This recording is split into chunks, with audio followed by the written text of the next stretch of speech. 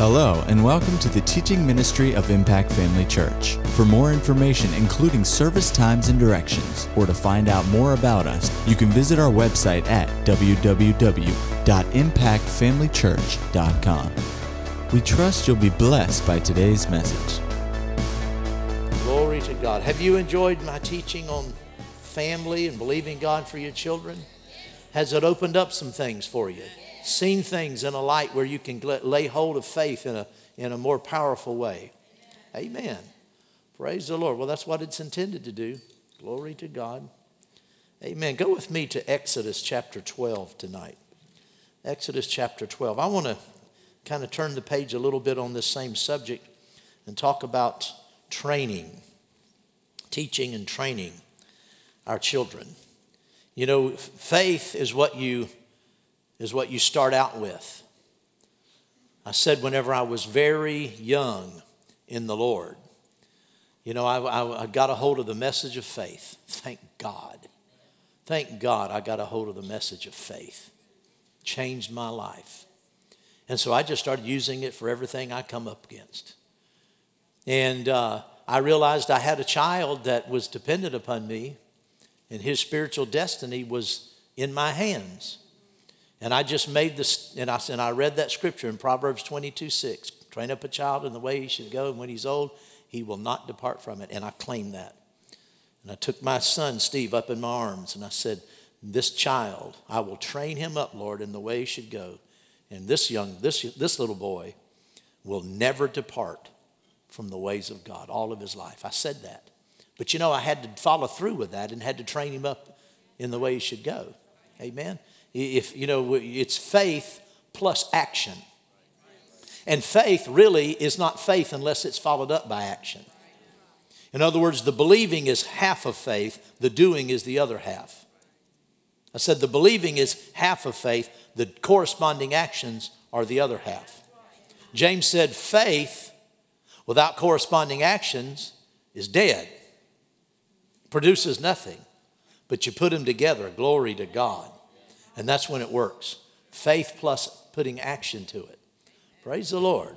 So let's talk a little bit tonight about the action part of it. Let's look at a principle here from the 12th chapter of Exodus. 12th chapter of Exodus is when Moses instituted the Passover. And it was because the Lord had spoken to him and told him to tell the children of Israel. He said for them to take a lamb for a household and slay a lamb and take hyssop and dip into that blood and sprinkle the blood on the lintel above the door on either side of the doorposts. And he said, stay inside. Have your family stay inside. Don't go out tonight. Because God is going to bring a great deliverance. And we know that God moved through all of Egypt, and the firstborn in every house was killed that night, except the houses that had the blood. Oh, glory to God. And in the morning there was a great wailing and a great moaning and a great grieving in Egypt. And Pharaoh came to Moses and said, get your people and get out of here. Because God had moved in such a powerful way. So Moses instituted the Passover that they would remember what took place. And he said in verse 3, he said, speak to all the congregation of Israel, saying on the 10th of the month, of this month, every man shall take for himself a lamb, according to the house of his father, a lamb for a household. Notice it was a lamb for a household. Amen. The father was to take a lamb for his house. Amen. And then go over to verse 23. The Lord shall pass through and strike the Egyptians. And when he sees the blood on the lintel and on the two doorposts, the Lord will pass over the door and not allow the destroyer to come into your houses to strike you. In other words, God said, I want you to do something for your house, not just for you. Fathers, I want you to do this for your house. And when destruction comes, God will pass over The destroying angel here will pass over, and destruction won't come into your house because you've got the blood on it. Well, we know this, that much of what happened in the Old Testament happened as types and shadows of what we have in redemption. I guess there is no greater Old Testament type of Christ and our redemption than Passover. I guess arguably that I don't think you could make an argument for any other type that is stronger, or anything that is more typical of our redemption than the Passover. Everybody would agree with that. Well, if that's true, and he said it was for their household, how can that not apply to us? That redemption is for our household. If everything else about the Passover was typical, and we have the antitype today, every detail of it is found in Christ. How could this detail not be found in Christ? It's for, just like it was then, it is today. Redemption is for the household. God intends it to be for a house. We can be confident that the blood of Christ will exercise its mighty influence over our house until all in it are consciously and confessedly redeemed of the Lord. Oh, glory to God. Now go with me to Deuteronomy 6. Hold your place. I think we might come back to this, or at least refer back to it. So hold your place there in Exodus 12 and go to Deuteronomy 6. Now, have you found Deuteronomy 6? Everybody found Deuteronomy 6? Hold your place there and go to Exodus 12. Go to Exodus 12. I said we might come back. Verse 24 says, you shall observe this thing. This is Exodus 12:24. You shall observe this thing as an ordinance for you and your sons forever. It will come to pass when you come into the land which the Lord will give you, just as he promised, that you shall keep this service. And it shall be when your children say to you, what do you mean by this service? You will say, it is the Lord's Passover. It is the Passover sacrifice of the Lord, who passed over the houses of the children of Israel in Egypt, when he struck the Egyptians and delivered our households. This was done so that the children would have something to reference. It was done so that the children would see it. Now, we know that Israel was ordained and they were required to do this as a matter of law. This was a physical outward observance. In the New Testament, we have Christ. So we don't observe the types and shadows. We have Christ. We don't need his shadow. We have him. Amen? So we don't keep the outward observance of the Old Testament rituals and the Old Testament practices, but the truths those things are typical of, we do act on in faith. We act on those truths. Isn't that right? And as it was for the children then, it's for the children today. There ought to be something in our households. There ought to be something in our faith, the way as parents, the way we live, that will cause our children to see and reflect on things. Amen. So with that in mind, go now to Deuteronomy 6. And let's look at verse number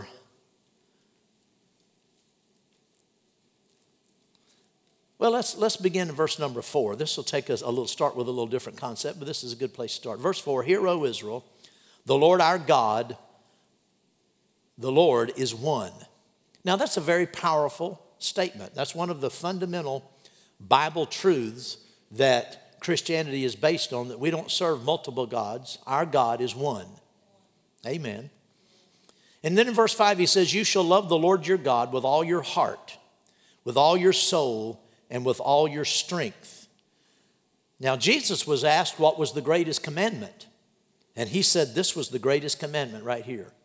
That you love the Lord with all of your heart, with all of your soul, with all of your strength. And then he said, the next commandment is like it. You shall love your neighbor as yourself.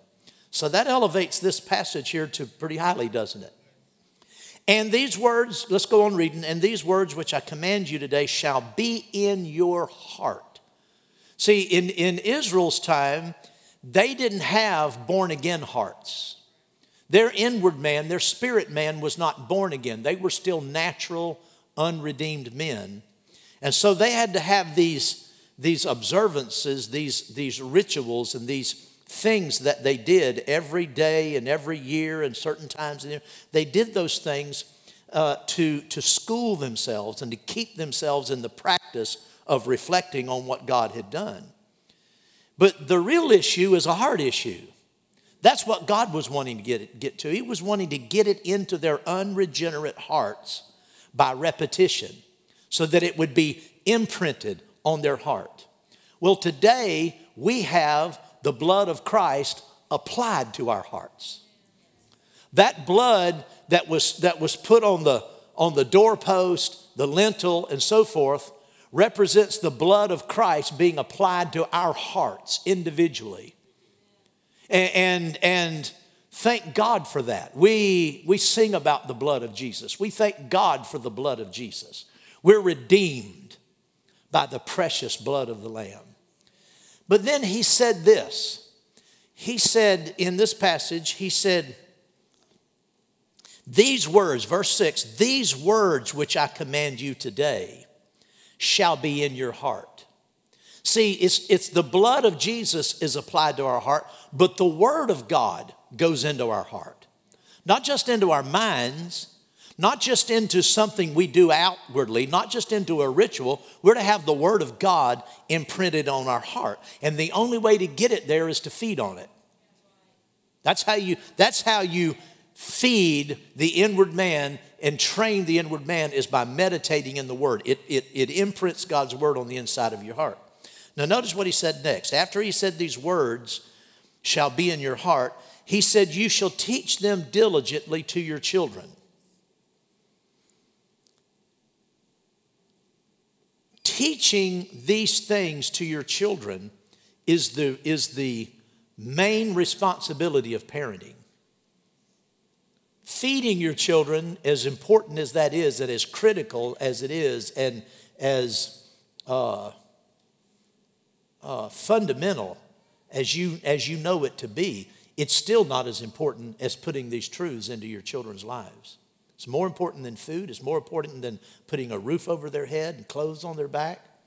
Now, the Bible teaches all those things. Like Jesus said, you don't reject the one to do the other. You do it all. But in terms of importance, putting the word, teaching these things to our children is the most important thing you can do for them.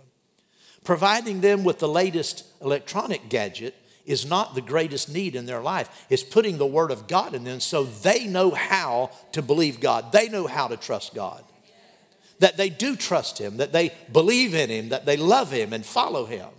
It's more important than any financial blessing, any kind of educational legacy you can leave to them or opportunity you can provide for them. Nothing compares to getting the truth of God into their lives. And the parents, particularly the husband, the father, but it's also the mother and the husband and wives, father and mother's responsibility jointly as sort of as priest and prophet of that home, to be the one that schools those children. Now, people bring their children to church, and we believe in that, and we do our best to put the word of God into them. From the earliest ages in our church, we put the word of God into them. But we only have them for a few hours a week. It's more important that you put the word into them than we do. It's sort of like this. You provide the skeleton and we add meat to it. But you know, if you think of someone, now you couldn't do this without a skeletal system. But if somehow you could have the strongest muscles, the most developed and sculpted muscular system anyone can imagine, if you didn't have a skeletal system, you're not going anywhere. Isn't that right? You couldn't even get up. You couldn't even move. You couldn't do anything. Well, it's the same thing is true. You bring your children to church and we put meat on the bone, so to speak, but what you do at home is fundamental. And without that, you have something that doesn't work like it's supposed to. Amen? Now, this word is to be written upon the blood-stained doorposts of our hearts and life. And that simply means that we are to live it. Now, notice what he said here. I never really noticed this until, I think it might have been yesterday. I was going over these scriptures again, and I saw something differently than I'd seen before. And it really mirrored what I had done in raising my family and didn't really realize it. He said, "These words which I command you today shall be in your heart, and you shall teach them diligently to your children." Now, there are a lot of different ways we teach. He said, "You shall teach them diligently to your children." Now, notice, "and you shall talk of them."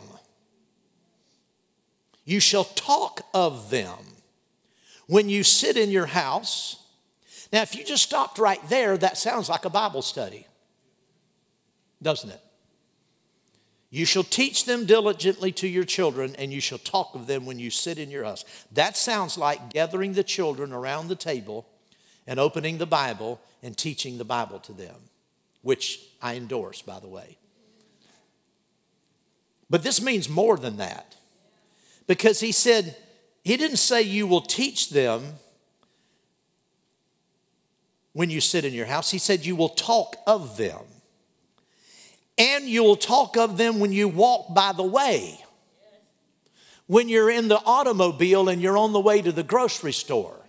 When you're on the way to school in the morning. When you're on vacation. Whenever you're doing whatever you do. When you lie down and when you rise up. Now, how many of you can see that this isn't talking about having a Bible study every hour of every day? It's not talking about getting up and having your children immediately go to the table and open their Bibles and you give them a lesson and you give them another lesson on the way to school. And when you pick them up from school, you give them another Bible lesson. You give them the next set of points. And then when you come home, you give them the next set. That's not what that's talking about. He said, you shall talk of them. That's fundamentally how we teach our children, is we teach them by living this. We talk of them. Did you get that? You shall talk of them. My wife and I did that. The way we did it is our life, these words were written on our heart. Because they were written on our heart, that's how we lived. We lived the life of faith. We believed in God our Savior. We believed in serving Him. We believed in honoring Him. We believed in trusting Him for every need in life. And I'm telling you, we trusted Him for every need. My wife and I believed God for virtually everything we did. We had to believe God. We were young. We had young children. They had a lot of needs in their lives. We had financial needs. We had health needs. We had supply needs. We had pencils and pens and papers and school supply needs. We had all kinds of needs. And everything in our life, we lived by faith for it. And we talked about it. We would be riding in the automobile and we would be thanking God for supplying all of our. Now, as a parent, you don't tell your children all of your financial responsibilities. That's not their job to be burdened by that. They don't need to know, how dire things might look to be. That's not a child's responsibility. But we kept between the two of us, we were always talking about what God's doing. Oh, thank God. He's our healer. He's our provider. He meets our needs. Oh, thank God. Thank God for the money. We would talk about how, oh, thank the Lord. The Lord's provided money for this field trip. Thank you, Lord. Glory to God. They heard us. What were we doing? We were talking of these things. We were talking of them when we rose up, When we walked through the day, when we laid down at night, everywhere we were talking of these things. It wasn't religious. It wasn't ritualistic. It wasn't formulated. Are you listening to me? It was real. That's what I mean by living it. We lived the life of faith because the life of faith was imprinted on our heart. Now, I said this earlier. You don't have to be a perfect parent to please God. You don't have to be perfect for these promises to come to pass. We weren't perfect parents. We weren't perfect in the natural. We didn't do everything right as parents. Particularly my wife and I, we started so young. I mean, we were not even grown ourselves when we started parenting. We were children ourselves, basically, almost. We didn't have a lot of wisdom that people acquire as they grow older in life, and then they start having children. We had children before we had that wisdom. We made a lot of mistakes naturally. But as soon as, and we continued to make mistakes when I got a hold of the message of faith. We didn't become perfect parents.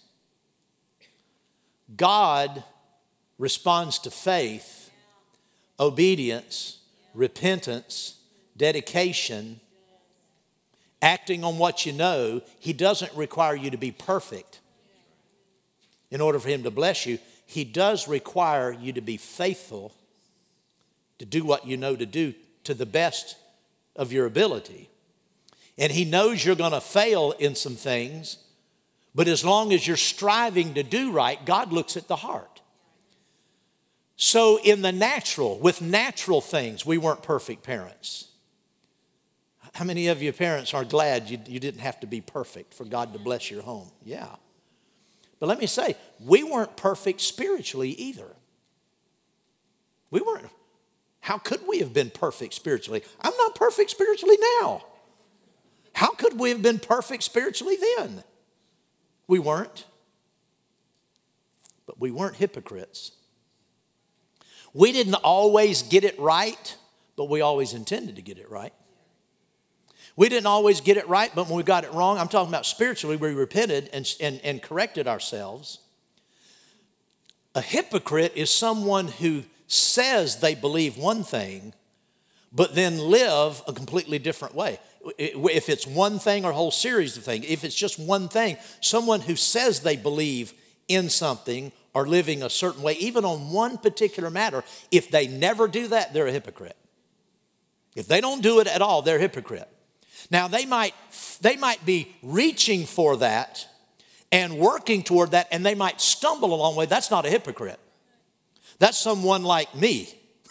That's someone like you that is growing, someone who is growing and moving toward the mark. We see God responds to that faithfulness. And he responds to the intent of your heart, and he makes up for it when you don't get it right. There were times when we believed God for our children's healing and it didn't come. There were times we prayed for our kids and we didn't see any change. But you know what?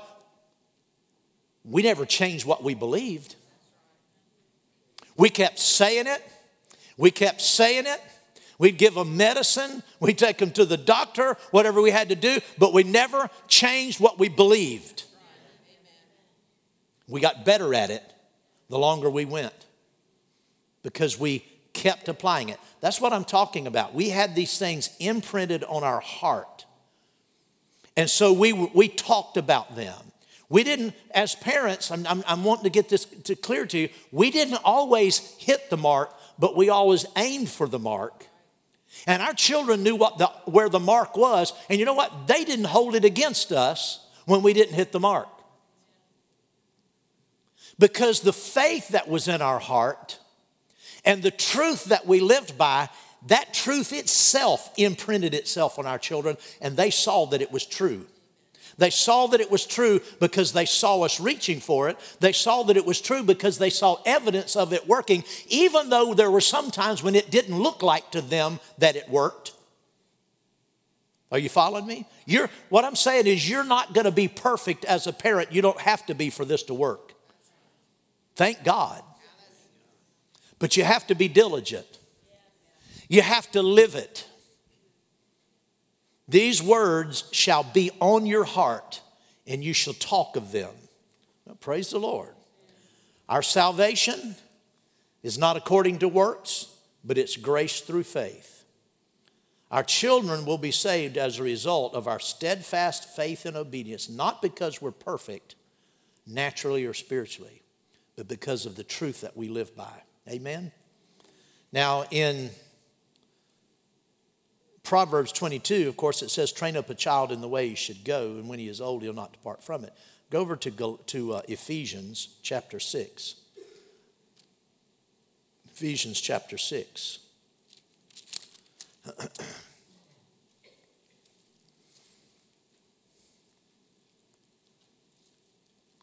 Verse number 4 says, fathers, do not provoke your children to wrath, but bring them up in the training and admonition of the Lord. The training and admonition of the Lord. Bring them up in it. Bring them up in the training and admonition of the Lord. One word here about training is important, and that is training is more than teaching. Teaching, we believe in teaching. He said you shall teach these things diligently. But training is more than teaching. Training is a word of deep importance to every parent. Not just telling, not just lecturing, but training. It's something higher even than teaching. Teaching makes a child know and understand what he is to do. Training influences him and sees that he does it. There's a big difference. Training deals with the mind, teaching deals with the mind. Training deals with the will. Doing it right, doing it habitually, doing it from choice. This is the aim of training. Habits influence our children's lives by giving bent and direction. Habits influence your lives, our lives, by giving bent and direction and preparing the way for obedience from principle. That's why it said that Jesus, when he began his ministry, it says that in Luke 4 that he went into the synagogue as was his custom. He didn't start that custom when he started his ministry. That custom had been started by his parents. Jesus' parents established the custom of going to the synagogue. And it was a custom in his life that helped shape his life. Isn't that right? Over in Hebrews it says, do not forsake the assembling of yourselves together, as is the manner of some. And that word forsake can also mean neglect. Do not neglect the assembling of yourselves together, as is the manner of some, or like one translation says, as is the habit of some. Some people have a habit of sporadic church attendance. That's their habit. They go when they feel like it. That's not the right habit. So what I'm talking about is establishing, training involves establishing habits in your children's lives. I talked about parents who won't require their children to be respectful. When do you think you need to start teaching your children to be respectful? As soon as they show disrespect. If your child can show disrespect, they're trainable. If they're capable of being disrespectful, they're capable of being respectful. Training deals with their will and sets in motion a direction in their life that lays a foundation for understanding honor by principle. We don't wait to teach the principle because the children are too young to understand the principle. We teach them the precept by example and reinforcing it in their lives. So when your children act disrespectful to anybody, a parent corrects that. A parent that's training their children right, they correct that child. When a child demonstrates any tendency of the flesh, any any carnality, selfishness, anger, lying, and yes, they will lie.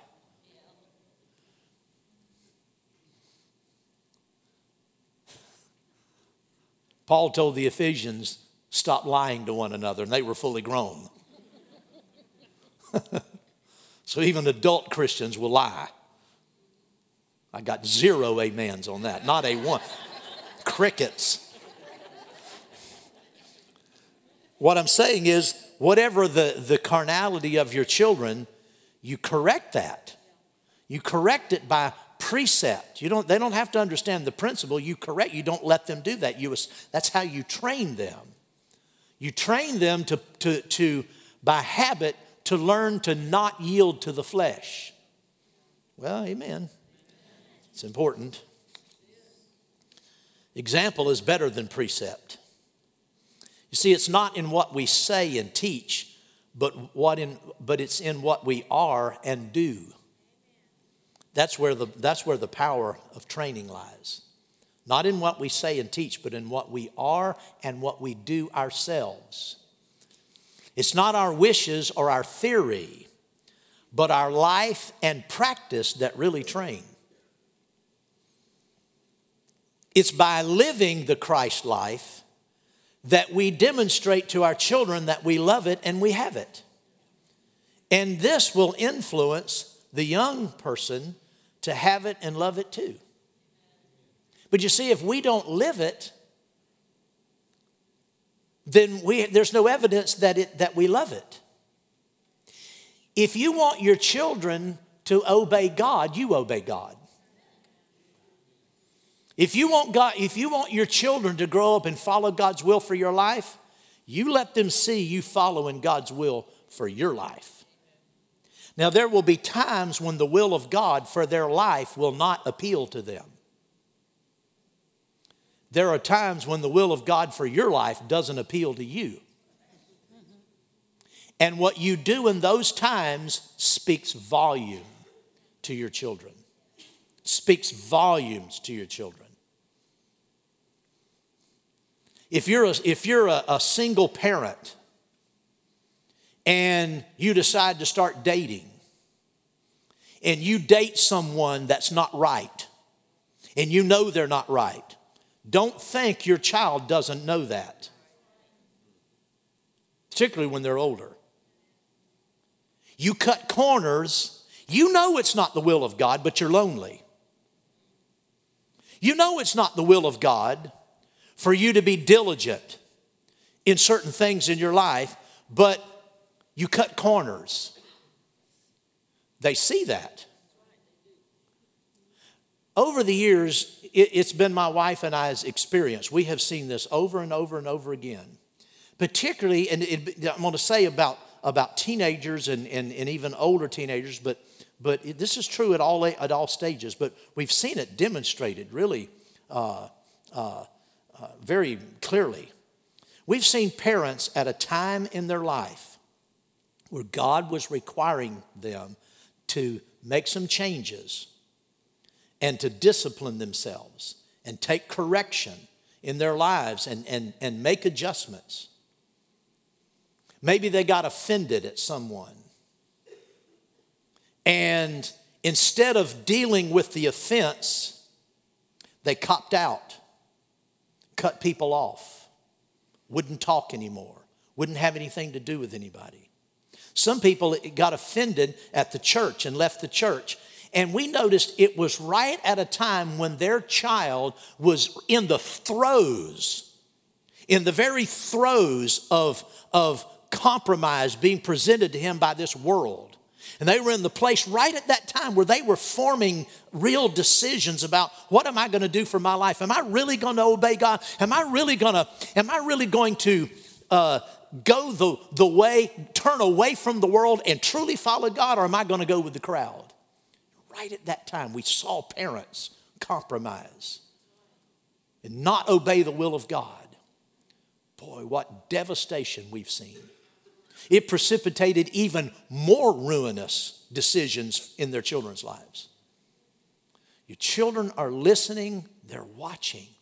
If you want them to be faithful, you be faithful. If you want them to obey God and do what's right, you obey God and you do what's right. When it's hard, sometimes parents say, well, my kids don't understand. You know, I've made this compromise in my life, and I know it's not really God's best, but, you know, don't worry about it, baby. You're too young to understand why I'm doing. Why are you doing that, Mama? You're too young to understand. They understand more than you know. They might not understand the adult ramifications of it, but they know disobedience. Well, amen. Praise the Lord. Glory to God. If you want your kids to love God, you love Him. Amen. We read this morning where it said that God chose Abraham that he might command his children and his household after them. Like I said earlier, faith and corresponding actions on the parents' part are the two keys in securing your child's salvation. It's not just faith, but it's corresponding actions, actually doing it. The higher the faith of the parent, the more the family will come under the influence of that faith and be permeated by the spirit of godliness. The higher the faith. Well, a parent's faith in God's promises will always be known by his faithfulness to God's will. You're not going to be strong in faith and be disobedient to God's plan for your life.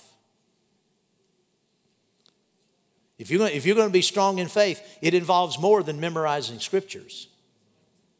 If you're going to be strong in faith, it involves obedience to the will of God. Prayerfully seek and follow God's will for your own life if you want your children to prayerfully seek and follow God's will for their lives.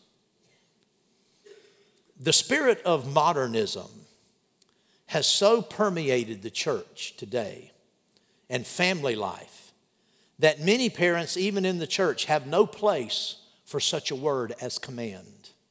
They don't even believe in commanding. The Bible says command your children. It doesn't say suggest. I noticed the song we sang tonight. I'll do what you ask me to do. God rarely asks me to do anything. God tells me what to do. He is my Lord. He's not my friend. He's not my advisor. He's my Lord. He's my master. When the Spirit prompts me to do something, it's not a suggestion. It's not a, yeah, you might want to do this. Is it? No. When the Lord impresses you to do something, He means for you to do it. And I think whoever wrote this song, I hope it wasn't somebody here that wrote the song. I don't know who wrote the song, but I don't know. Maybe somebody else, hopefully somebody else wrote it. But that's kind of a tendency of how we've slipped. Lord, I'll do what you ask me to do. He doesn't ask us to do. He tells us what to do. And we're to do what He tells us to do. And that sounds mean if you're a modernist. If you've been influenced by this world, that sounds hard. But if you've been influenced by the Bible, it doesn't offend you at all. God has the right to tell me what to do. He bought me. He paid for me lock, stock, and barrel by the blood of Jesus on that cross. He owns me. He owns everything about me. He has the right to it. He has the right to these clothes. He has the right to my time. He has the right to anything He wants me to do. It's His right. It's not my right. When I accepted Christ, whether I realized it at the time or not, when I took Him as my Lord, I surrendered my rights. Fortunately, I surrendered my rights to someone who cares about me more than I care about me. But sometimes I don't see that all so clearly. Sometimes it doesn't look like His desire is good for me. And that's when I have to say, yes, sir. Do I always say yes, sir? Not always right away. I've noticed when I'm disobedient, God doesn't come knocking at me saying, now, son, now you know I love you, son. Now, you know, I know you don't always get it right and you're not perfect and I'm having patience with you, but that's not what He does. God doesn't baby me when I'm disobedient. Everybody wants the pastor to baby them. I'm taking some turns here. Everybody wants the pastor to baby them. The shepherd, the pastor shepherds the flock just the way the chief pastors the flock. I try to shepherd people just the way Jesus shepherds me. And when I do wrong, he doesn't baby me. He doesn't come and just try to, woo me and talk to me and, kind of. Basically, when I'm in disobedience, you know what I hear from God? Big old nothing. Anybody else experience that? When I'm in disobedience, it's like, just leave him alone. Yeah, but Pastor, you didn't call me when I was out of church. Neither did Jesus. Did Jesus give you a phone call when you were out of church for 3 weeks and say, now, sweetheart, we've missed you in church? No, your own conscience said, you better get your rear end back in church.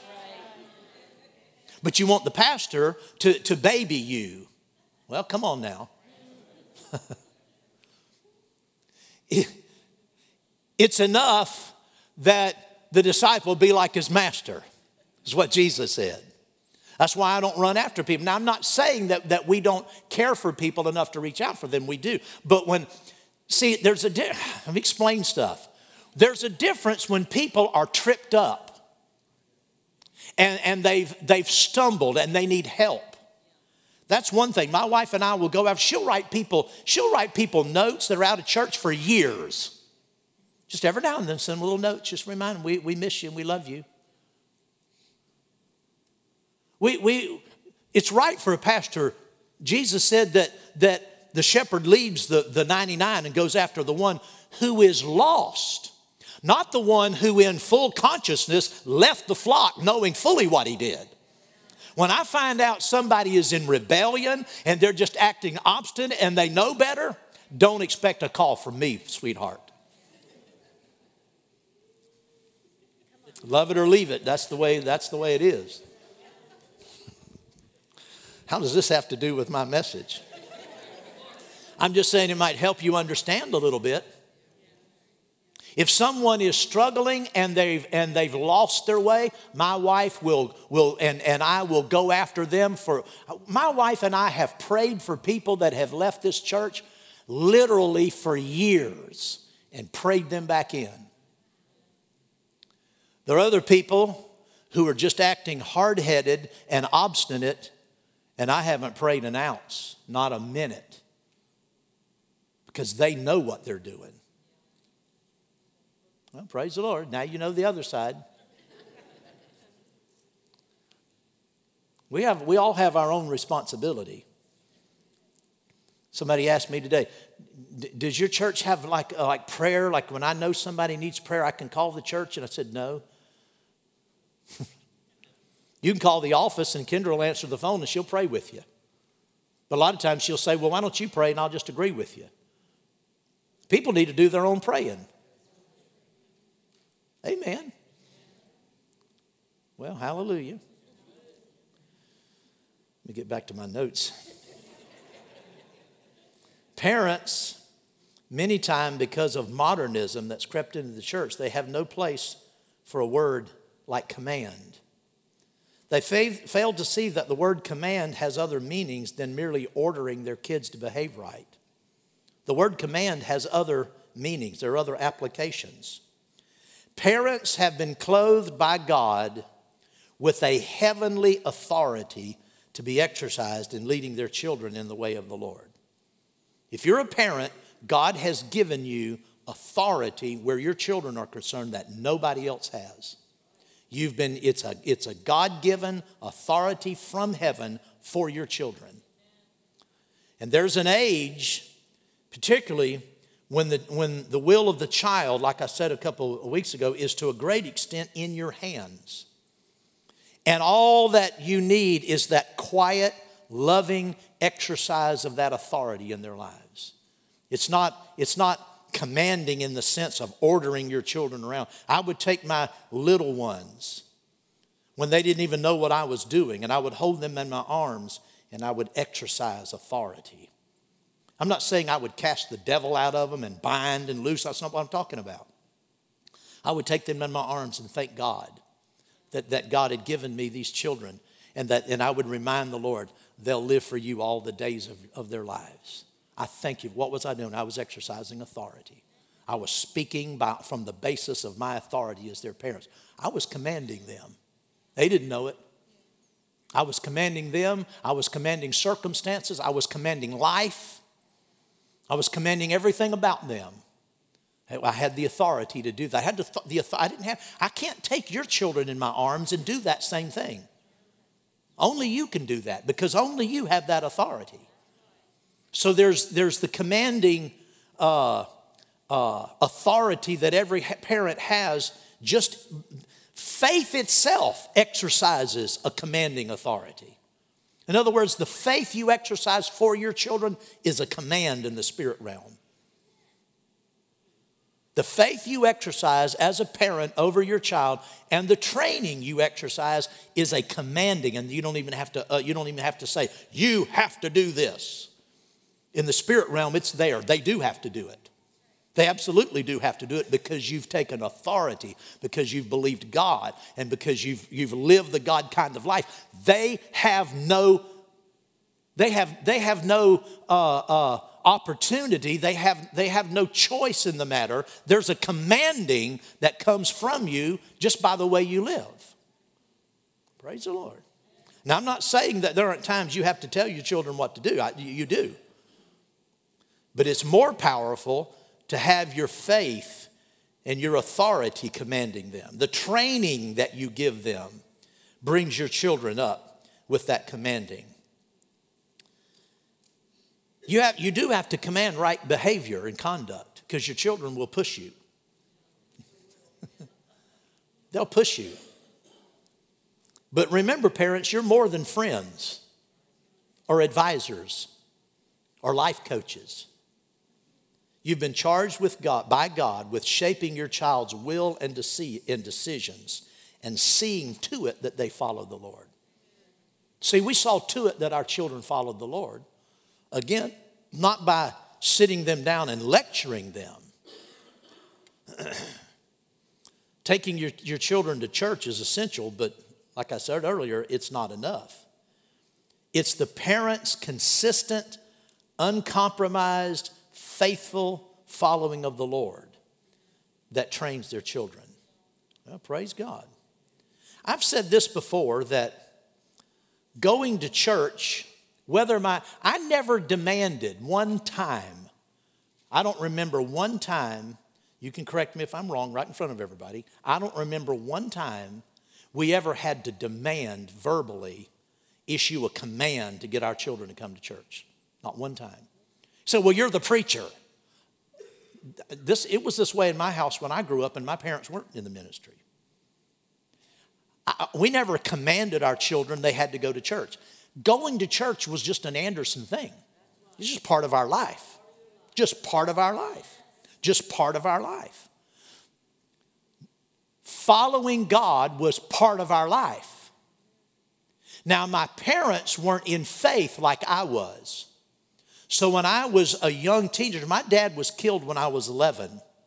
And I didn't really understand right away how angry that made me at God, because everybody told me God took my dad. But by the time I was about 12 or 13, wasn't long after that, I can remember back at that age, my heart had grown very hardened against God. At 14 years of age, I saw my grandfather and the devastation that disease had brought into his life. And I saw aunts and uncles dying from cancer. I had a cousin killed in an automobile accident. I saw death and destruction in my family, and everybody told me that it was God. And I remember making a statement to my mom. I said, if that's the God you serve, I don't want anything to do with him. That was a very mean thing to say. I'm sure it broke my mother's heart. But I was absolutely certain and serious about it. See, but my parents weren't, my dad and my mom didn't exercise the kind of faith I'm talking about. They had the idea, train them up in the way they should go and keep your finger crossed and hope for the best. Well, that's not enough. When our children came along, we had faith. Our children they will never depart. Not when they're young, not when they're old. That pretty much covers their whole life.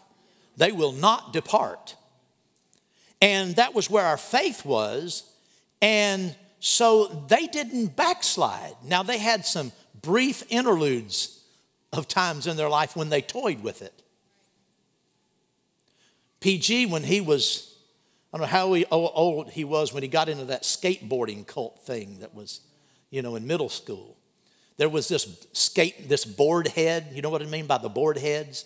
Those skateboard kids that we called them board heads. And it was this kind of dark, rebellious group. And it wasn't the skateboard. It was a culture around that, developed around that. And Greg started slipping into that. And we had to take authority over that. We saw it and we rebuked it. He came right out of it. Just like that. So I'm not saying our children they weren't tested and tried. They were. But we didn't go to Greg and say, now sit down here, son, we're going to cast that skateboard devil out of you. That would not have been a good thing to do. He wouldn't have understood what in the world we were talking about.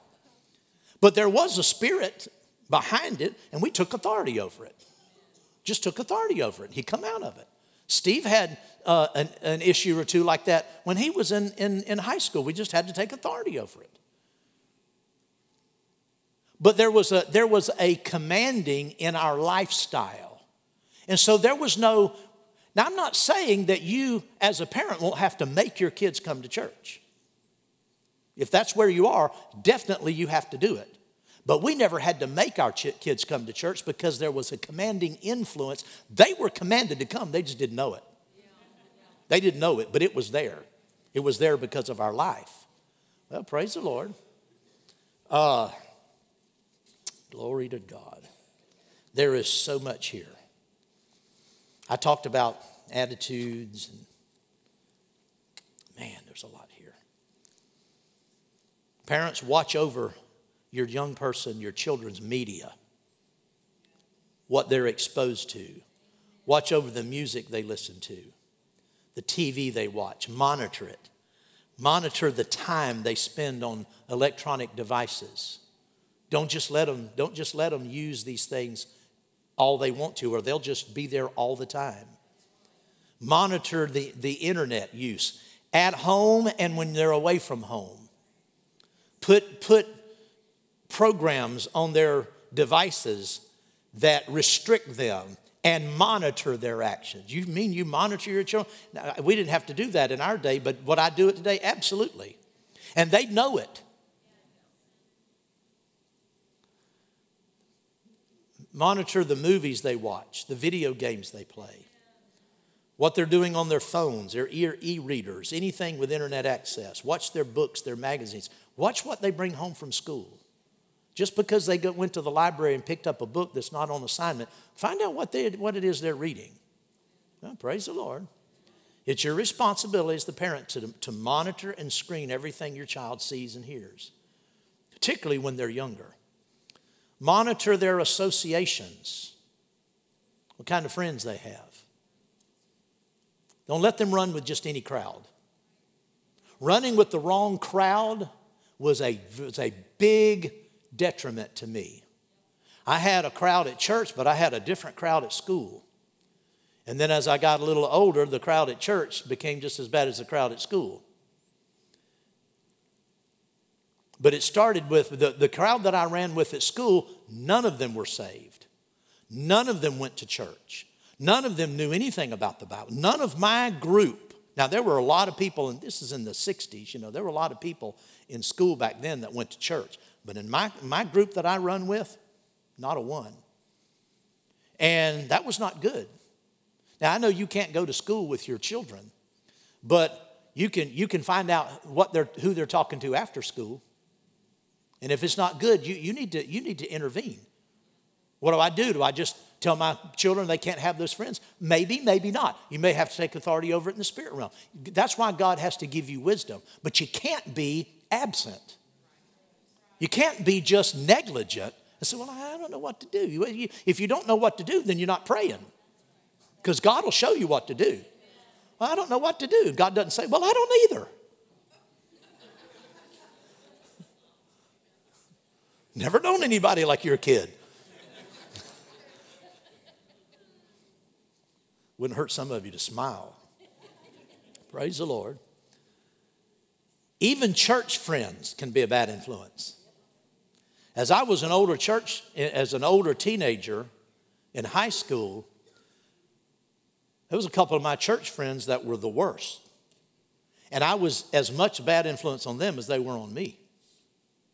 I remember in the Church of God, they had this tradition of, I'm going to go way over here tonight, but is this all right? We're just waiting for the youth to come back anyway. We got another hour and a half, so no, we don't. I'm just kidding. White man just said, no, we don't.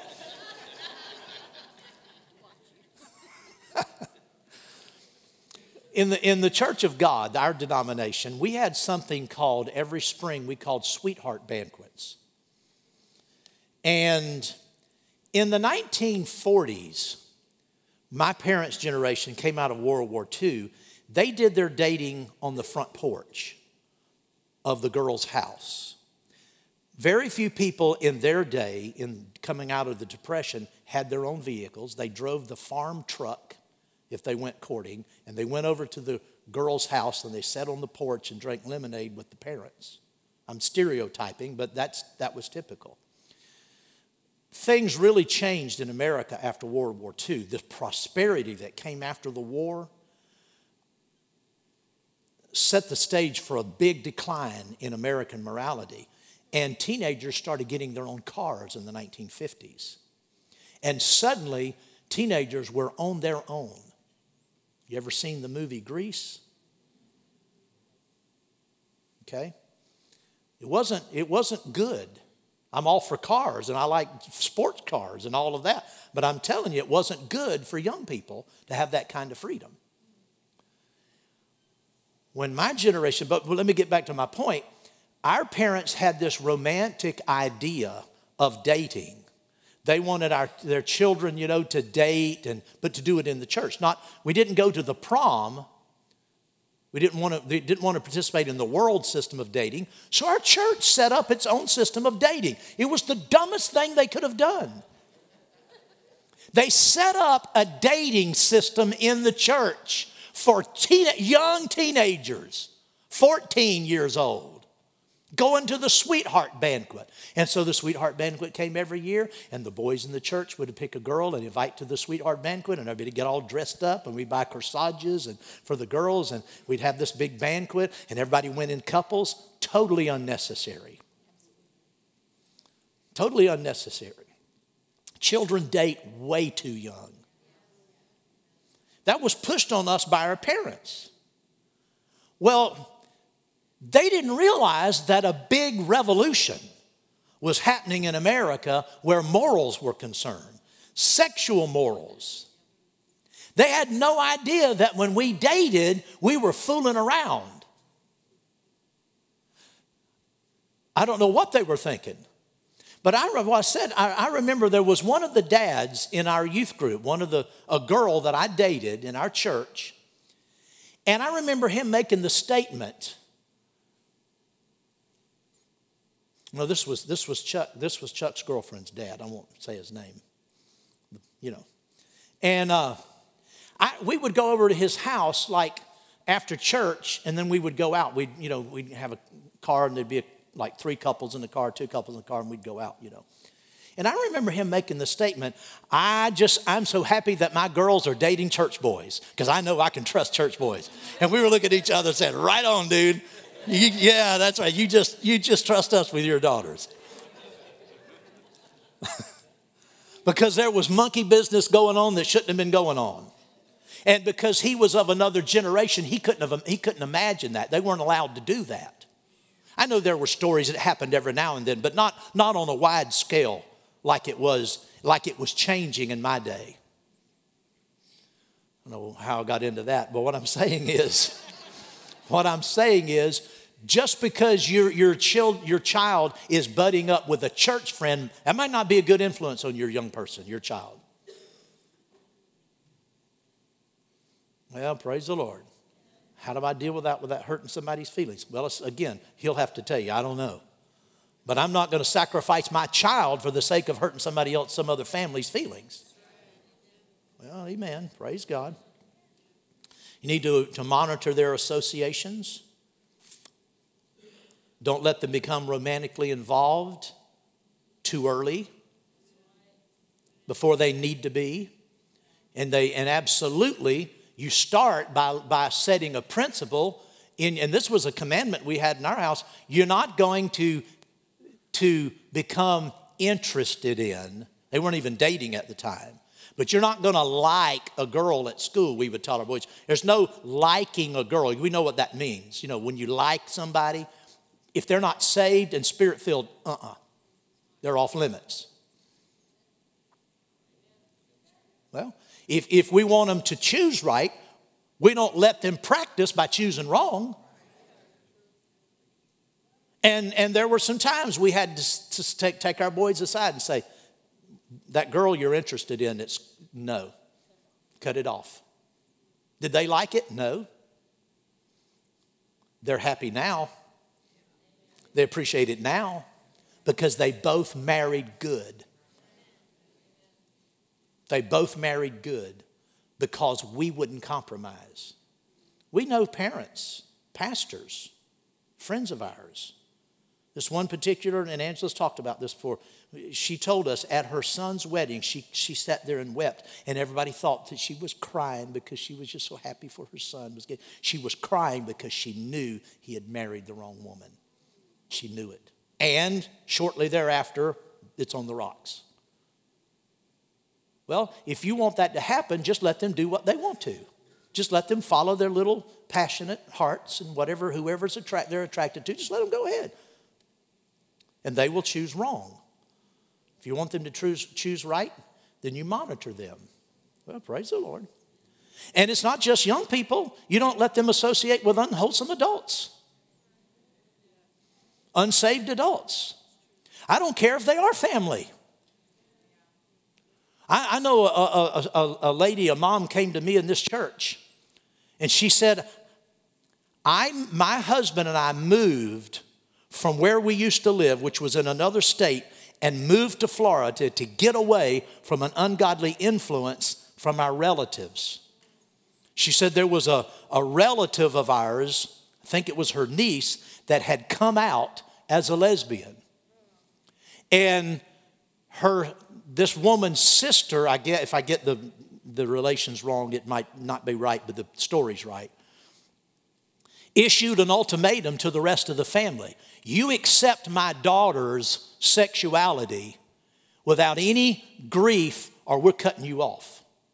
You'll have no place in our family. We will cut you off if you don't welcome and celebrate and acknowledge our daughter's sexual preference. And so this lady told us, how can we raise our children? How can we go along with that? How can we feign giving approval to something that is so sinful and then expect our own children to have healthy biblical views of sexuality? And so they left home, they left the state, took their children and came here. That's what I'm talking about.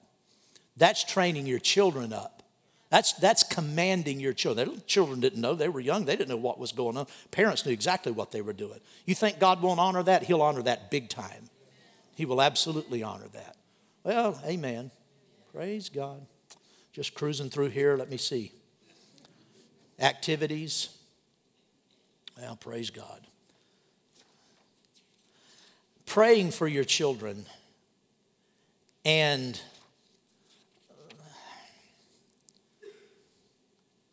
let me say this. I said I was going to say something that might surprise you. When our children were being raised, when we were raising our kids, a better way to say that, we never made our children read the Bible. It was never a requirement in the Anderson household. Forgot about that. That'll sound good on the recording, won't it? We didn't require our boys to read the Bible. We didn't require them to pray. We didn't require them to come to church. They just knew they had to come because of our lifestyle. They knew they should pray because of our lifestyle. They knew they should read their Bible because of our lifestyle, because we prayed and read our Bible. When we were at Rhema, there was a couple that moved from Jacksonville. We had just met them before we went out to Rhema. We met some people that were going to Rhema from Jacksonville the same time we were, and we all kind of got together. And actually, we helped move some of their furniture. We had met them just a few weeks before we moved. So when we got out to Rhema, my wife and I rented a townhouse with our family, and this couple rented one 2 doors down in the same unit, 2 doors down. They had a son, or they had a daughter who was about 13 or 14. They had a son that was about 11. And I think they were new to the faith message, and living by faith. But I would go over to their house sometimes in the afternoon, because I was keeping, Greg and in the afternoons, and I would go over there, and their children would be inside spending their hour reading the Bible. And not just reading the Bible, but if I remember correctly, making this long list of confessions of faith. They did it every day. It was regimented. They have to do it. They have to read the Bible for an hour, and the parents had this long confessions of faith that they had to say over and over and over. Steve was out playing on his bicycle. Greg was out playing, where I could keep an eye on him. He was like 5. Their kids were inside reading their Bible, making their confessions. See, that it became very legalistic. Not in the sense of the law of Moses, but in the sense of it was something they had to do, and there was no life in it. We never did that with our kids. They didn't have to read the Bible. They weren't demanded to read the Bible, but we noticed they read it. What if they hadn't read it? We'd have just read it in front of them more. They would have gotten the picture. But we didn't demand that out of our children. And our children, because we lived a life. I was in the Word of God all the time. We were talking about what we were believing God for, not in all the detail they needed to know, but we were thanking God for meeting our needs and just coming through on different things. And so the Word and prayer and faith and all of that was just part of our lives, and it was lived in front of them. And they saw the benefit of it. I think I made this statement earlier. If not, I'll make it now. A life of victory is the greatest teacher your children will ever have. My children saw early on that what God would do for them, because they saw God come through miraculously. They saw God answer prayer and do things that there was no earthly explanation for. It was supernatural. Well, you compare that to what the world offers. With all of its glitz, with all of its fun, with all of its pizzazz, it can't match for a minute God healing you when you're down. Living in victory, living the life of victory is the greatest teacher. One of the greatest teachers your children will ever have. So we did that. You know what happened to that family? After we got out of Rhema, when the son was in his early 20s, he committed suicide. Now we don't know we had lost touch with him. We just found out, through source, but we don't. So I'm not trying to blame them for that. What I'm saying is what they didn't produce. The daughter was unmarried, had a child. We don't know if she ever came back to the Lord. I don't know. But what I'm saying is, being religious won't produce what we're talking about. Being legalistic and regimented would be a better word, because the word legalism today is just wrongly applied. But being regimented is not what will produce it in your children. We were fun with our children. We cut up with our children. We had a relaxed atmosphere with our children. And we just made Christianity a part of everything out in the open. And it imprinted their lives. We didn't, again, it may be surprising to you. You didn't make your kids read No, I didn't. Am I saying don't have your children read the Bible? I'm not saying that. Do whatever is right for you. But make sure what you do as a parent comes from life.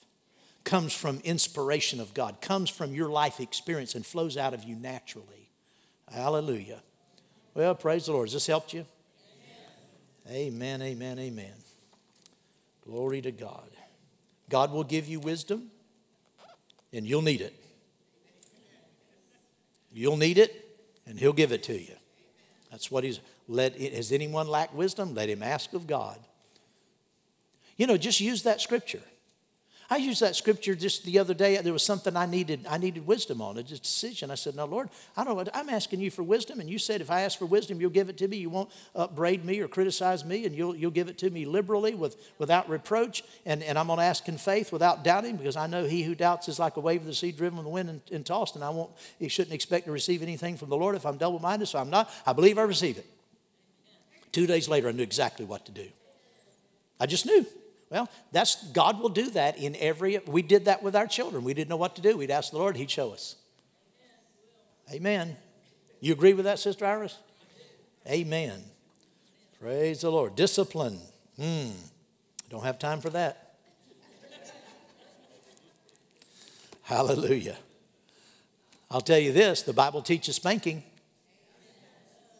The spirit of this world, the spirit of this age is all against it.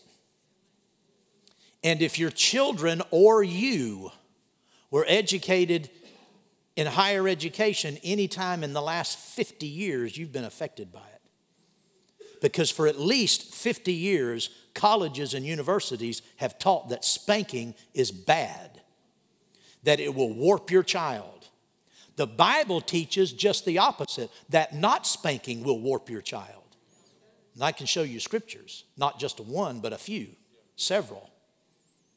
But if you go to the university system, and and there are a lot of singles who are in the university system right now, they need to hear this. I hope they listen to this message.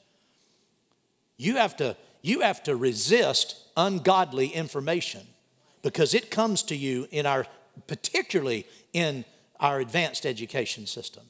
I mean, there are just no holds barred, anti-God, anti-Christianity, they mock the Lord Jesus Christ and everything about Him openly. So people say, well, I don't believe in spanking. Well, the Bible believes in it. The Bible teaches it. And when I went to school, when I was in junior high, you got you sent to the dean, they paddled your butt. I had the dean bend me over and grab me by the seat of the pants and get that board out. Whew. You knew it when he'd hit you with that thing. Anybody else experience that? That was institutionalized in the school system. Where did that come from? It came from the Bible. It's been the will of God. It's been understood from the beginning. But now, in the last 50 years, we're being enlightened. And that's not right. You would think that the one who wrote the manual on life would be more trustworthy than the Johnny-come-lately sociologists that have come on the scene in the last 50 years. You can put your chips wherever you want to. I'm going to put my chips on the Bible. It's because the God who created us told us how to train our children. Praise the Lord. Amen. So I'm not going to apologize. I'm going to emphasize what the Bible says. Amen. Well, praise the Lord. Have you had enough? I've only been an hour and 5 minutes. You thought it was longer than that. Actually, I didn't turn this on for about 10 minutes, so I'm okay. This is a little longer, but I'm closing it out tonight, and I don't want to have another session on this. There's a whole lot more I could say. Another time, another channel. Praise the Lord. Let's stand. Hallelujah.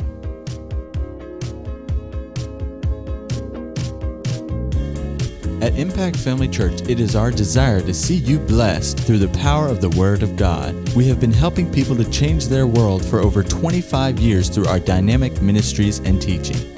If you are going to be in the North Central Florida area and are interested in attending our services, or just want more information about us, you can visit us online at www.impactfamilychurch.com.